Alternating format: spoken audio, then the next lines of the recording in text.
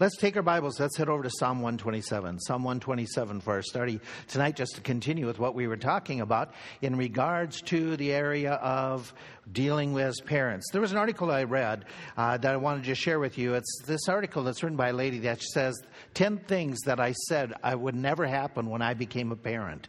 Did you guys have this too? Deb and I were the perfect parents before we had kids. We had all the answers. We know exactly how everybody else should take care of their kids. And so this lady's writing from that perspective, and she said, these are the 10 things I said my kids would never do until I had kids. She said, my kids will never behave that way in public. By behave, I mean they will never throw one of those tantrums in the store. Those hysterical fits that sound like they're being chased down the cereal aisle by an actual shark. When tantrums actually happen in public, now I react the way anyone in my situation would. I turn and ask random people if they know who those kids are. Or I'll whisper to the people next to me, I'm only the nanny.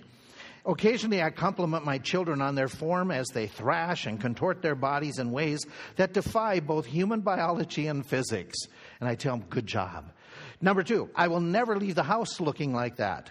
Oh, but I do. It's not that I don't care how I look. I mean, mostly I don't really care how I look, but a lot of times I actually forget to do things like brush my hair or put on makeup or brush my teeth after I've spent all that time it takes to get a toddler dressed.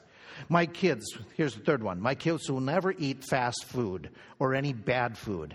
My toddlers are picky, so getting them to eat anything that isn't a sticker or a crayon is a small victory in my world. If they pass on green beans, carrots, and choose to inhale chicken nuggets or pepperoni, it's an amen, arm-raising, hallelujah kind of moment. I always toss in a gummy vitamin twice a day just to live without guilt. Number 4, my house will never look like that. My house looks like a Build-A-Bear workshop exploded in it. There are stuffed animals, clothes, and toys parts scattered everywhere. I've learned that cleaning up after kids while they're awake is like trying to clean up splattered food from an open blender that's still running. It's exhausting. The only way my house will ever be clean is if it spontaneously combusts into fire. Number 5, I will never be late for anything. The slowest my children ever move is when we have to go anywhere that has a start time. Is that true? Does that happen in your home? On any given day, my kids burn around the house like their pants are on fire. They move with the energy of 80 toddlers, breaking the sound barrier as they circle the dining room table for the billionth time. The second I have to be anywhere and tell them we have to go, time goes backwards. It turns into negative time. Number 6, I will never negotiate with my children. Negotiation is a powerful tool. It gives my children the chance to exercise decision-making abilities, thus pushing them towards successful independence. Just kidding, it gives me my way. For example, if little Susie wants ice cream, she has to eat 3 more chicken nuggets. If she doesn't eat them, everyone else at the table gets ice cream. Raising a child is like a business. It's all about incentives.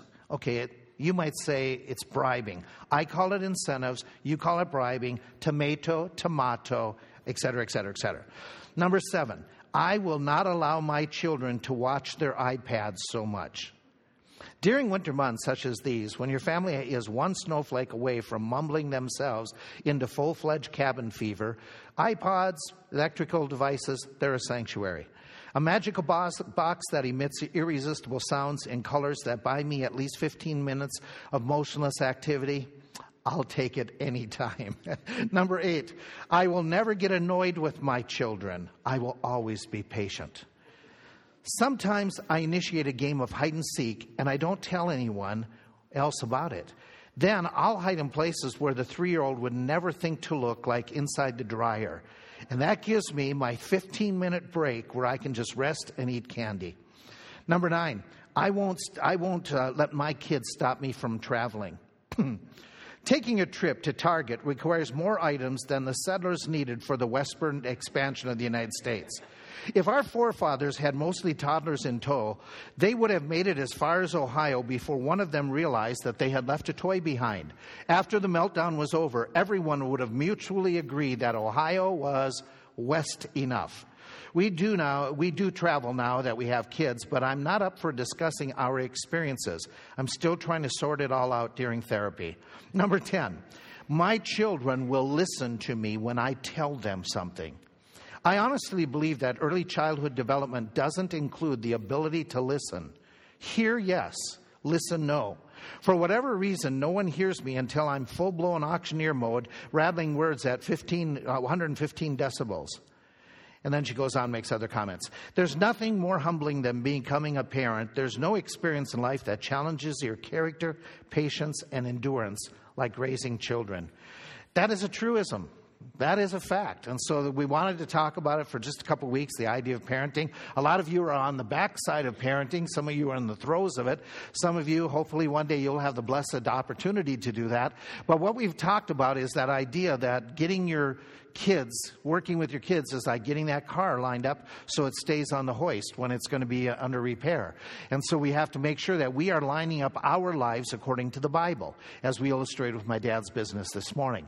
And so we talked about the idea this morning, several of these different thoughts of lining up your life with the Word of God, understanding that parenting is a great honor, understanding that our greatest goal is to have godly kids, not just good kids that stay out of trouble, but godly kids who love and serve the Lord. Raising godly kids will bring great joy, but it needs work on your part. Kids need spiritual training. It just isn't going to be automatic.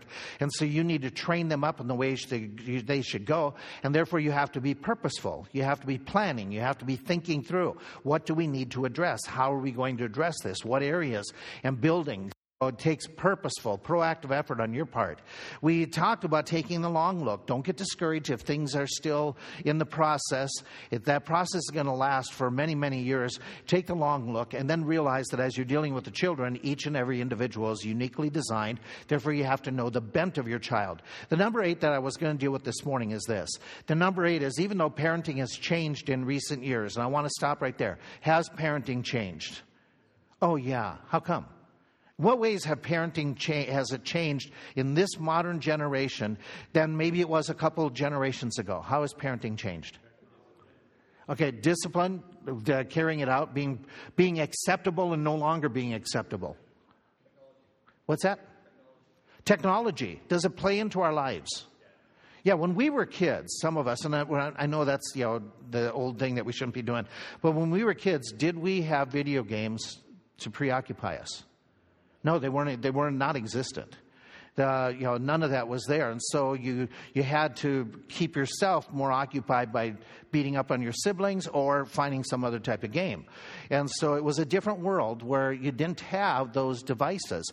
They're good devices, but like anything else, good can be turned into corruption. How else has family life changed? Socializing.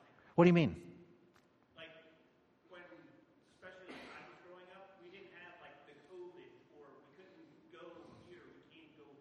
Okay. Now, COVID has changed a lot of things, right? Yeah. So impacting. But even in that aspect of socializing, when we were little, we would get on our bikes and we were gone for the whole day, without exaggeration. And we were safe in the community. Did bad things happen in communities? Not like it was today. When we were raising our kids, we weren't so comfortable letting them be all gone all day on their bike, because the world was changing then. Parents today, with the crazies that are out there, I don't know if I shared on Wednesday night. Tom Latham was talking about in Brazil where they're at. They have a whole new thing happening in Brazil, in that country. They had somebody go in and shoot up a daycare center and shoot a number of children. That person had gone online and had created a following online and created a game online that the younger the children are, the more points you get if you attack children and kill them. And he says it's become popular. Online, there is a lot of this conversation that the government is reacting. A lot of these people are saying, I'm going to go here, I'm going to go there. And it's creating a reaction in the society of fear that he said when they were doing their school ministries this past week, 1/3 of the students showed up for school. The other 2/3 the parents kept home because they're afraid. We didn't have that kind of crazy stuff going on, when we were growing up. But we did have some crazies, but not as blatant as it is today. Hey, changes in community as a whole. Are we living in a world where it's mostly two-parent workplaces? In most families, it's 2, which means the kids are becoming what we would call latchkey kids. That's just more and more. Okay, in the society when it was an agrarian society, what did that mean for families? They worked together. The kids saw mom and dad working and dad where he worked. All of a sudden, when the Industrial Revolution, what changed? Dad went off and there wasn't a knowledge of work. They didn't see demonstrated in front of them the same work ethic that used to be on the farm place. Did that impact generations? It really did. It really did. What about family dynamics? When we stopped becoming an agrarian, became an industrial nation, what did that do to families? It created more mobility. So as a result, a lot of families don't live next to mom and dad or grandma and grandpa or aunts and uncles in the same community. Which means if you're parenting, where do you go for advice? Generations ago, who would they go to? The family that's right next door. And all of a sudden now, it's a whole different ball game because people are more mobile. People are more transient, which isn't evil, but it changes the dynamics of a family. For families where the parents are right nearby, if the couple are both working, mom and dad, grandparents are involved with watching and helping and providing daycare. In some families where that isn't the possibility because they're distant, all of a sudden you're doing outsiders of the family that are influencing the kids a whole lot more, which would change some of that influence and that structure. You have the new challenges, and you mentioned this when you mentioned technology. Is the modern education a challenge? Yes or no? The way things are being taught. Okay, I'll give you one. One of our folk was talking about how that they got a note from one of the teachers that said parents were afraid that with this math and this algebra that's taking place it was 8th, 9th grade, that a lot of the parents, you're doing the homework for the kids. Please don't do the homework for them. They have to work this out to understand. So the teacher sent this note home saying, moms and dads, please don't do the work for them. Make sure that they do the work. A dad sent back a note and said, I was really amazed that you thought we had the ability to do the algebra for them. And you know how that works with that idea of the different threats. This I found interesting. John Hopkins did a study over several decades. And in the 70s, they asked the kids in the elementary age what were the things they feared the most. And the top 5 answers that the kids gave were animals, dark rooms, high places, strangers, loud noises. In 2010, they did the same thing with kids who were in the elementary age. And they asked them, what do they fear the most? Interesting how the kids' top 5 changed. My parents divorcing, terrorist attacks, cancer, pollution, and being physically assaulted. Well, that's a whole different ballgame that you parents have to deal with in trying to deal with kids' fears. I'm not eliminating the first ones, but you have a whole new set. And so it's extremely challenging when we have these different ideas that we've already talked about. So with that in mind, even though parenting has changed, God's Word and life stress the ongoing reality that you parents are typically still the single greatest influence on a child's development. The reason we can say that from Scripture, where he's talking about training up a child, and where we started with Psalm 127, except the Lord build the house, they that labor in vain. And then he talks about happy is the man that has his quiver full, that children are heritage from the Lord. And then we expanded this morning to training up a child, that fathers, provoke not your children, bring them up in the nurture and admonition of the Lord. God still addresses parents as being the one to train the children. They have the responsibility. God still understands that the parents are the tremendous influence upon a child, the greatest influence upon a child in impacting them. And so as you have that responsibility, that influence, you need to look and say, okay, I need to take advantage of that. And what I wanted to point out this morning, I want to rehearse here, is you still have the most time of anybody dealing with the kids. Here's a survey that was done from Southern Early Childhood that talks about where do the kids spend their time. So we're talking about teens. On average in America, this is like 2 years ago, or pre-COVID, I should say, right before pre-COVID. School was 18%, home was 81%. And when it comes to church, 1% is where the kids are. To say, well, the church is going to do the job of training the kids spiritually.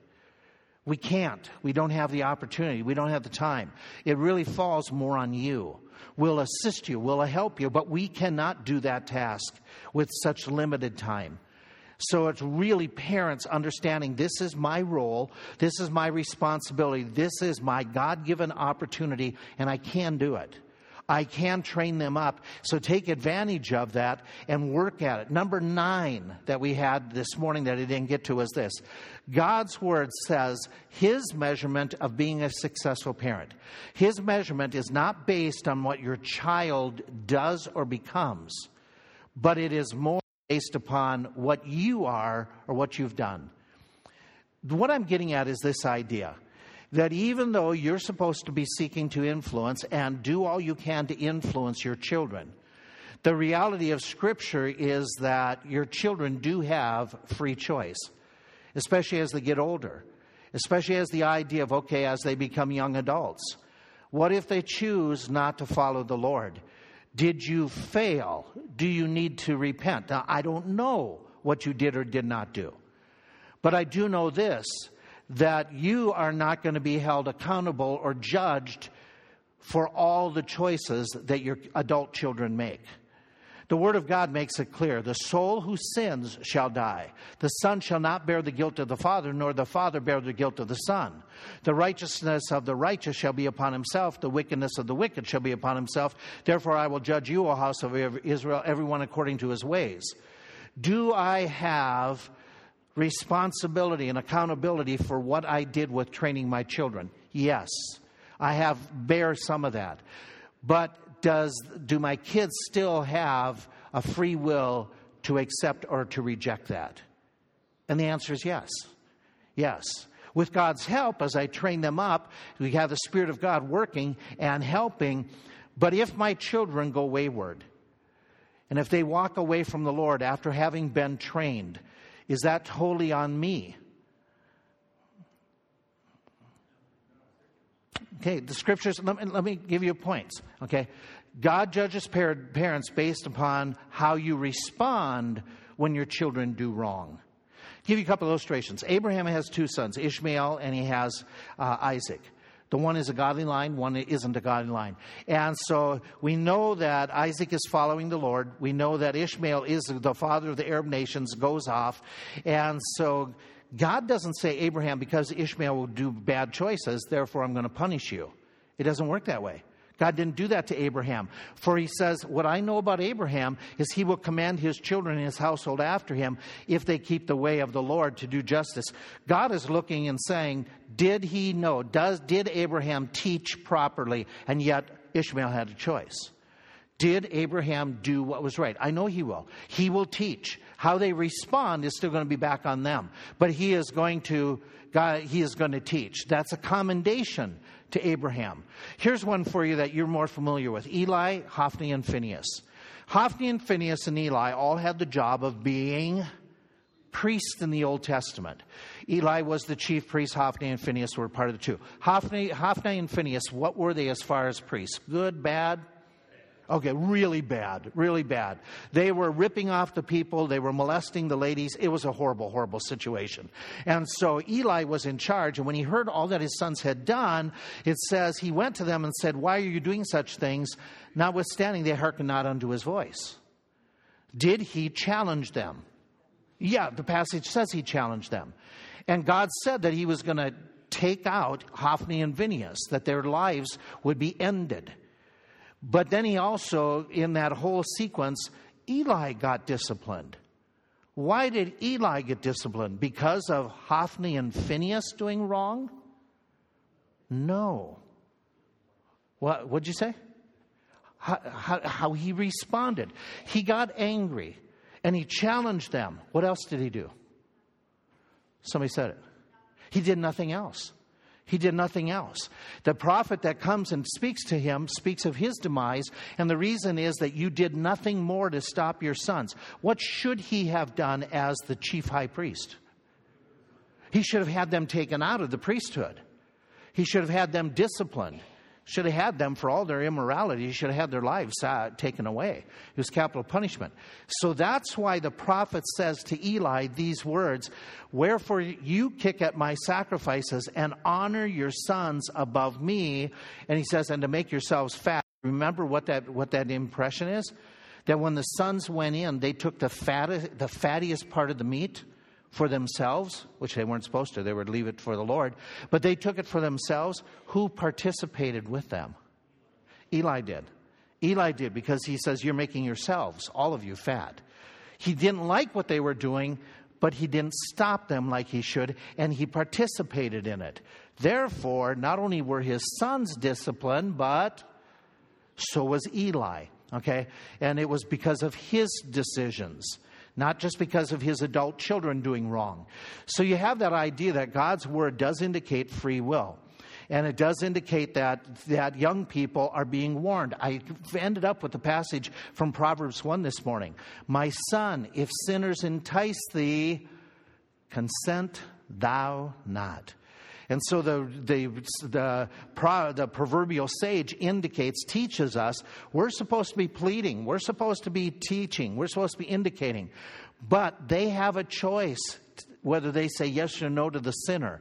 And so we train, we do what we can, but we do have some limitations. And thank God that as you most of the time you're investing in your kids, they're responding to the Word of God. And they're acting according to the Word of God. But do not get discouraged. Do not quit. Do not say, I'm just well, maybe you were a horrible parent. I don't know. But if you did what was right, do not carry an unnecessary burden and guilt if your children have rejected the Lord. If you can say before God, I did what I should. And so then it brings us to where we were this morning with that idea of asking ourselves what kind of parent we were. We talked about this morning of being godly people. Let me expand a little bit on this passage. In Psalm 127, I mentioned it this morning. Psalm 127 is family-oriented. You see that from the beginning. Except the Lord build a house. Lo, children are a heritage for the Lord. Happy is the man that has his quiver full. Same thing in Psalm 128. Blessed is everyone that fears the Lord, that for you shall eat the labor of your hands. Happy you shall be. Your wife shall be as fruitful vine by the sides of your house. Your children like olive plants. And he goes on, talks about that idea in verse 6. You shall see your children's children or grandchildren. Both of these passages, back to back, it's interesting that they're dealing with the family. Both of these chapters, these Psalms, are also dealing with joy. How to have happiness. How to have blessing. In fact, in Psalm 128, he's talking about the blessings of God, and he uses the same word, or two words that are similar. He uses them 4 times in this text. He uses the word Asher and Barak that talk about inner blessings as well as physical blessings. And he's saying, here's how families can be blessed. Here's how you as an individual within your family relationship will be blessed. And these blessings include these things. A good, personal, sound state of mind. For parents with young children, this is especially important. To keep your sanity, it shall be well with you. The idea of that, it shall be satisfying. There will be a peace of the spirit. He talks about good health and long life in Psalm 128, where he makes that clear that you're able to labor, verse 2, that you shall eat the labor of your hands. In other words, you're going to be able to do your job, to be able to labor, to do that. And then as well, you're going to see your children or grandchildren. And so there's all the days of your life. There's the blessing of grandchildren. And then he goes on, he says, here's some other added blessings that will come to you. Blessings on your work. Blessings upon your nation, upon your community. He says that there will be the peace upon Israel. Now remember, this is written to a Jewish audience. And he's saying your community, your country is going to have blessings if you are one that God can bless. And so then he talks about the family in particular, how God will bless the family. And the first person that he talks to and about are dads. That he says, you are going to be blessed. You're going to have peace of mind. Well, the you that he's talking to is the person who has a wife. Verse 3, your wife. The person that he's talking to is somebody who has children, your children. Then he talks about having grandchildren. So he's talking to the dads. He's talking to the fathers. This is addressed to them. And he's saying, you will eat the labor of your hands. You will be happy. It'll be well with you. Dads, this is what I'm giving you. This is what I'll promise you. This is the blessing that I'm giving you. Then he talks about the wives, the moms. He says how he's going to bless them. And he makes the comment that he says, moms, I'll bless you in such a way that your wife shall be as a fruitful vine by the sides of your house. What's that mean? Well, if we went back into Bible days and lived in an agrarian, a farm country culture, lived where they were by the farms, we would understand what he's talking about is grapevines. They were very common. They were essential for the daily needs that the family had. They were when we just had our conference and the Navas were here.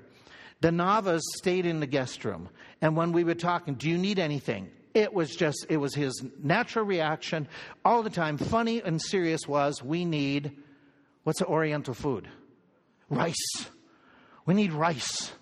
Where can we, if we go to Wendy's, will they sell us a burger with rice instead of French fries? If we go to, Chick-fil-A, do they sell rice instead of French fries? And it was this rice. And we understand that that's certain cultures, that's the way they are.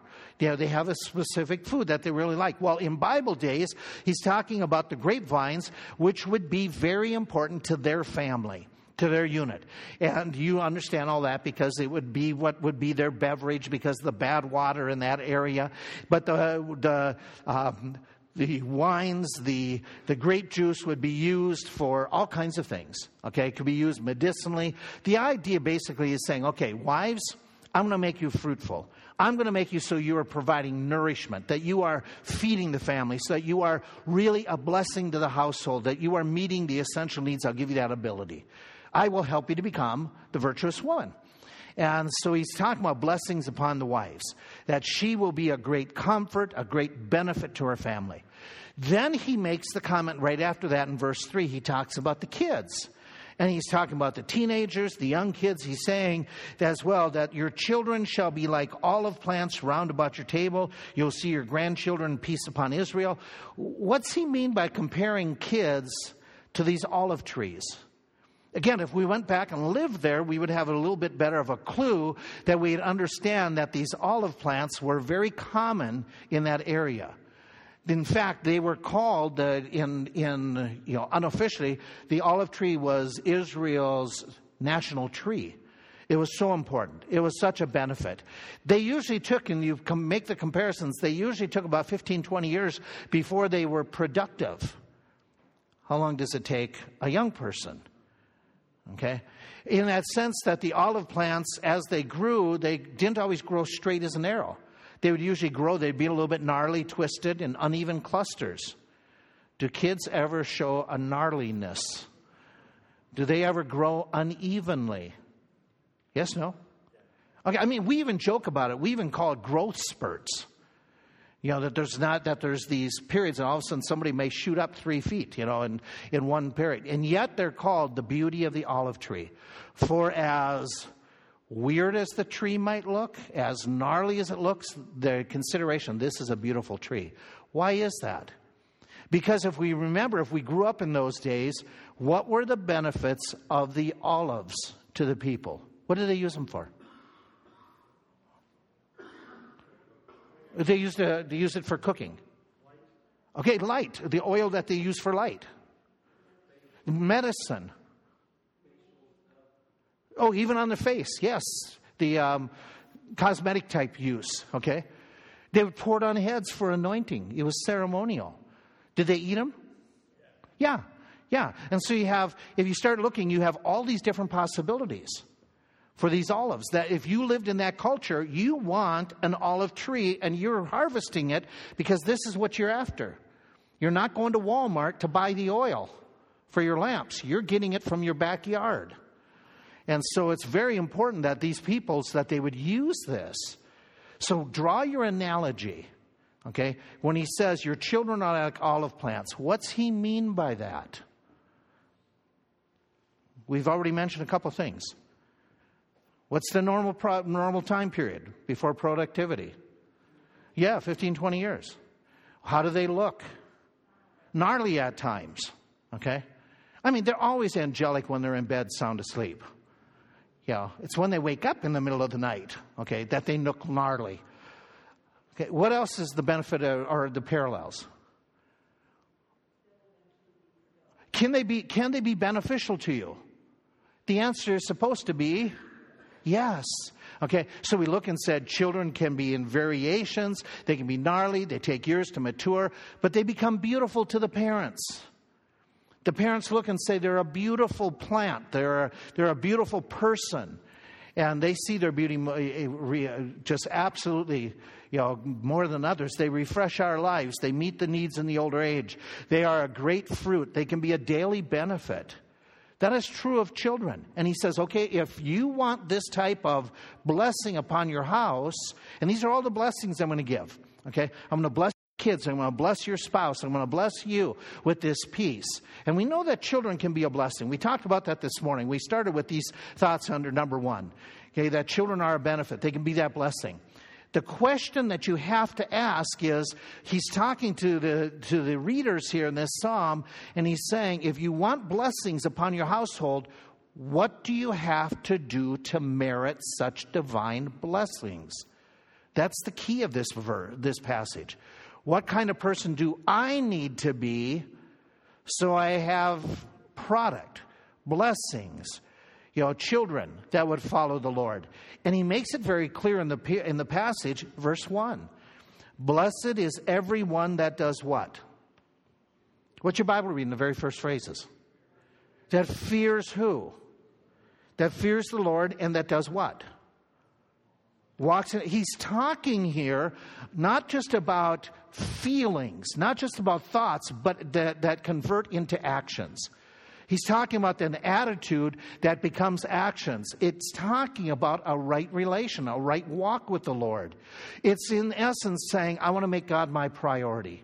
I want God, because notice in the very beginning of the previous psalm, he starts off that without the Lord, you can't do anything. They that build a house without the Lord, they labor in vain. And he starts off the next psalm, right away, the next song, he starts off with, you got to fear the Lord. You got to make the Lord your priority. This is the first thing mentioned at the very beginning of both psalms. And so he's talking about that idea of, hey, that fear of the Lord. And we understand what the fear of the Lord is. Is it being afraid of God? Is that what it is? No, it has the idea of reverential respect towards the Lord. Having a respectful fear that if I do wrong, the Lord will chasten me. Having a respect that he is holy, he is mighty, that he sees everything I do, that he's watching all that I do. That fear of the Lord, doing what he wants. You walk in his ways. You're obedient to him. Now, especially to the Jew of the Old Testament, they knew what they were to do. Bring it to modern believers. Is there application? Do you know from the Word of God what he wants you to do? Oh yeah, a whole lot of it. A whole lot of it is mentioned. That idea of walking like him, seeking after him, is just redundant in this passage with that whole concept. And I've told you this. I've joked about this, that when the grandkids come, we play hide and seek. And the last 2 times, and they did it to me again about 6 weeks ago, we play hide and go seek. I find a great spot. They can't find me, and they get distracted and they forget about me. And I'm sitting in this curled up position behind the recliner, and it's like, they're playing. They're doing something totally. They forgot about me. And then when I come out, they go, oh, hi, Papa. Where were you? You had a good hiding place. And then they go back to their thing. I wonder if God doesn't feel that way about us. That we get so busy and we love God on a Sunday morning and we're really excited about meeting God, but by Wednesday, we forget all about him. And then we say, oh, yeah, I forgot about you. I hope you're having a good day, God. No, the psalmist is saying when you walk with the Lord, this is a perpetual, this is a personal, this is a daily thing that you're seeking after the Lord. So you have to ask yourself this question. I want the blessings, but am I the type of person that God can bless? Do we have the type of home that God can bless? Do we have the type of marriage that God can bless, where he is honored by that? And so Solomon says you have to have a right walk. And then just implicitly implied in this verse, you have to have the right worship. The right worship is mentioned in this because the psalmist is encouraged. Okay, Bob, I need your help. You taught on these verses just in the Psalms class. What are these 2 verses a part of? The Psalms of Ascent. What does that mean? You got to speak loud so that they can hear it on my microphone.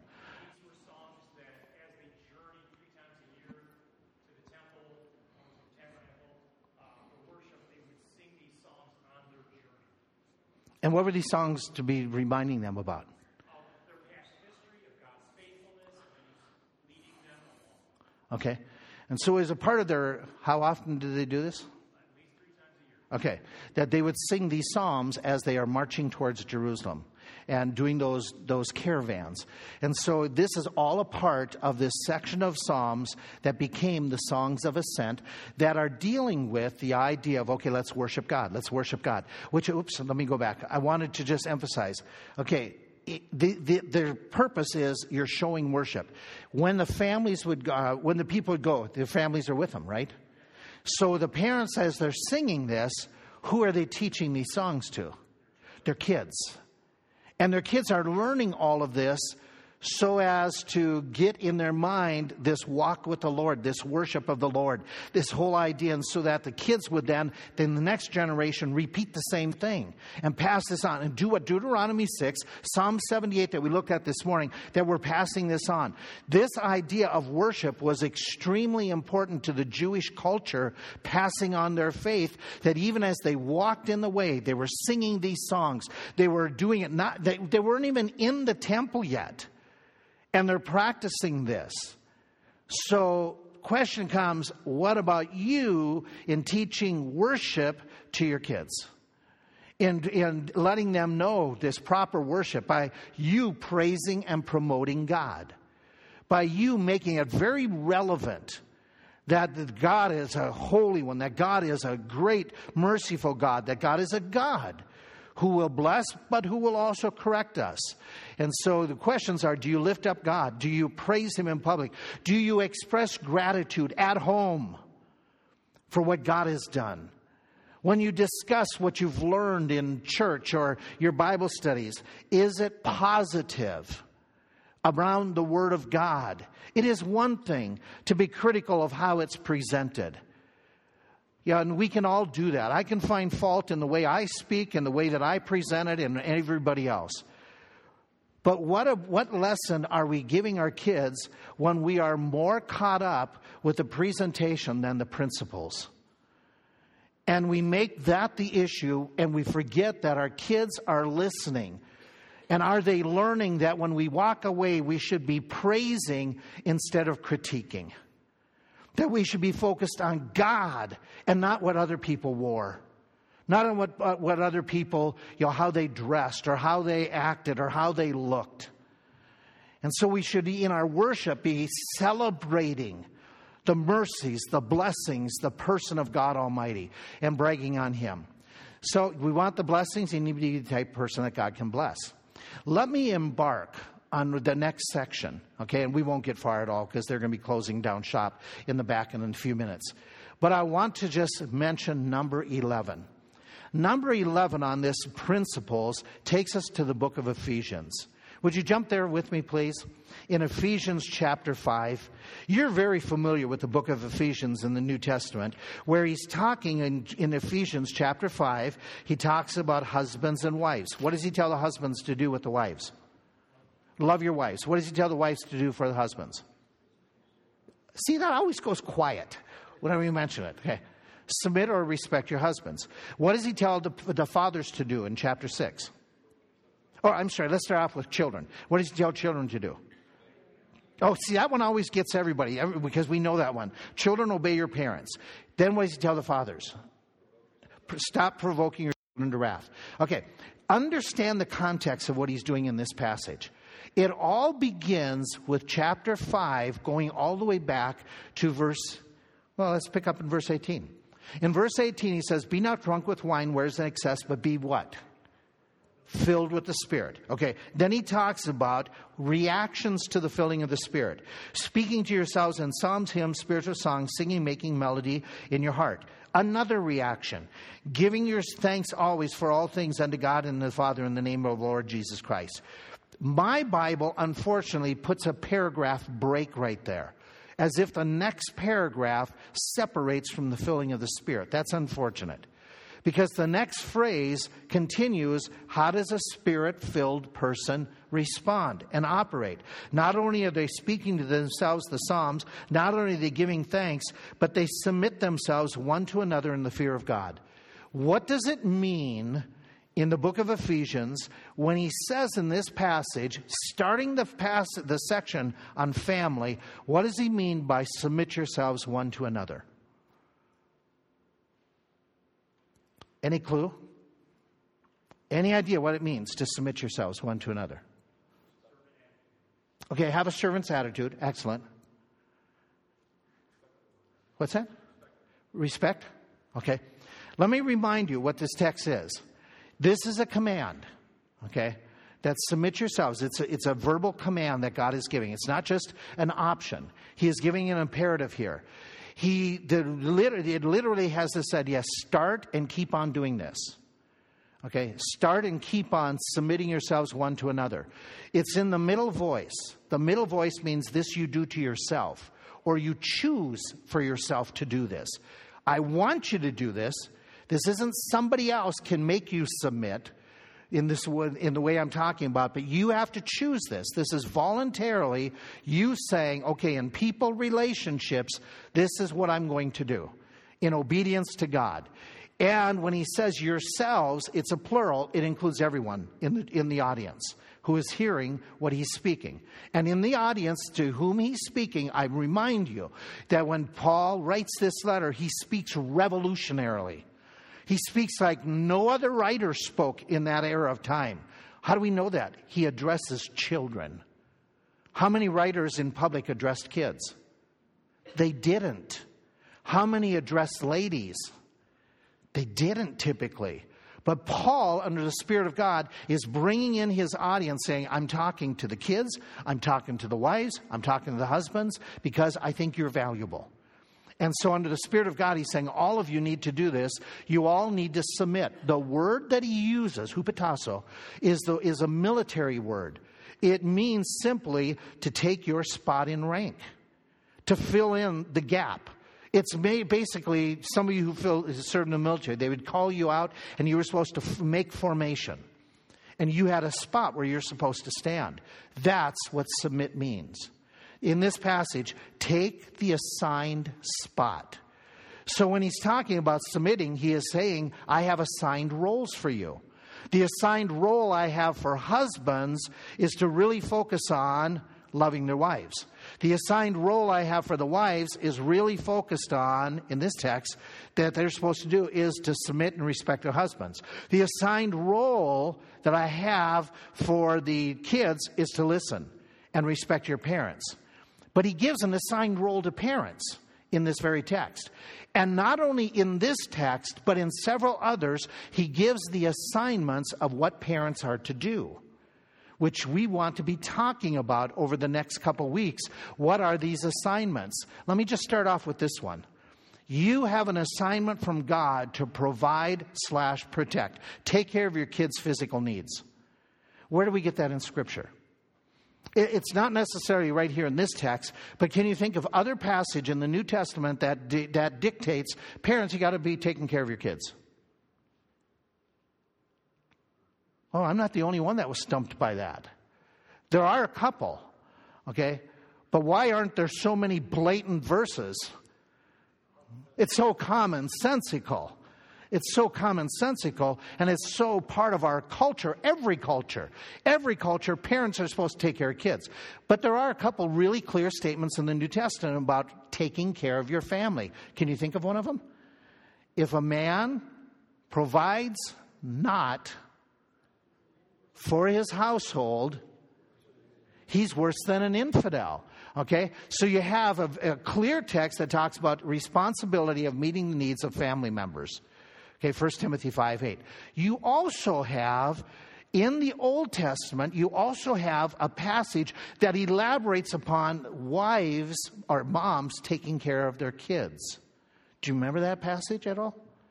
Where she makes sure that in the winter they have clothes. She rises up early. Anybody remember what text I'm talking about? Yeah, the virtuous woman. She rises up while it is yet night and gives meat to the household. She's not afraid of the snow. Her household is clothed. She looks well to the ways of the household. It's just there. You also have Jesus assuming that dads are taking care of their kids' physical needs properly. Do you remember how he brings this out in prayer by the illustration? What father, yes, am I saying it right? What father would give to his son if his son asked for bread? What father would give his son a stone? And if the kid asked for a fish, what father would give him a serpent? Okay, what's he saying? Well, we know that what he's saying in that clear text is, if you who are good parents, that you take care of your kids, how much better he's making the analogy. But understand that this analogy that's driving home, and I understand the gist of the text, is promoting trusting God to give us good things. He is assuming that parents are doing what? They're taking care of the kids. He's bringing it out as this is just normal. This is natural. They're providing for their family. And so it's very clear, okay, in scriptures, without needing a whole lot of text, it's very clear we're to be providing and protecting. That's the easy one. That's because we know that. This is what we're ingrained. This is our cultural mandate. This is what our society is drifting somewhat. But as a whole, we understand this. Parents have the responsibility to care for their kids. We understand. But now we get into some of those other roles, those other assignments that are more difficult, such as being a promoter, being a prayer, being an ambassador, being an advisor, being an authority, which are all different accounts from different passages that we need to talk about. But our time is expended for now. Let's just stop right here. Next week we'll pick up on some of these other roles that we have as parents. So, God, I pray, give us a sweet evening. Thank you for the clarity of your word. Thank you for the understanding of these people, for their input in this study. Give us a good week where we honor you to the best of our abilities to live godly so you can bless us. Help us, each and every one of us, we pray in Jesus' name. Amen. Thank you for being here.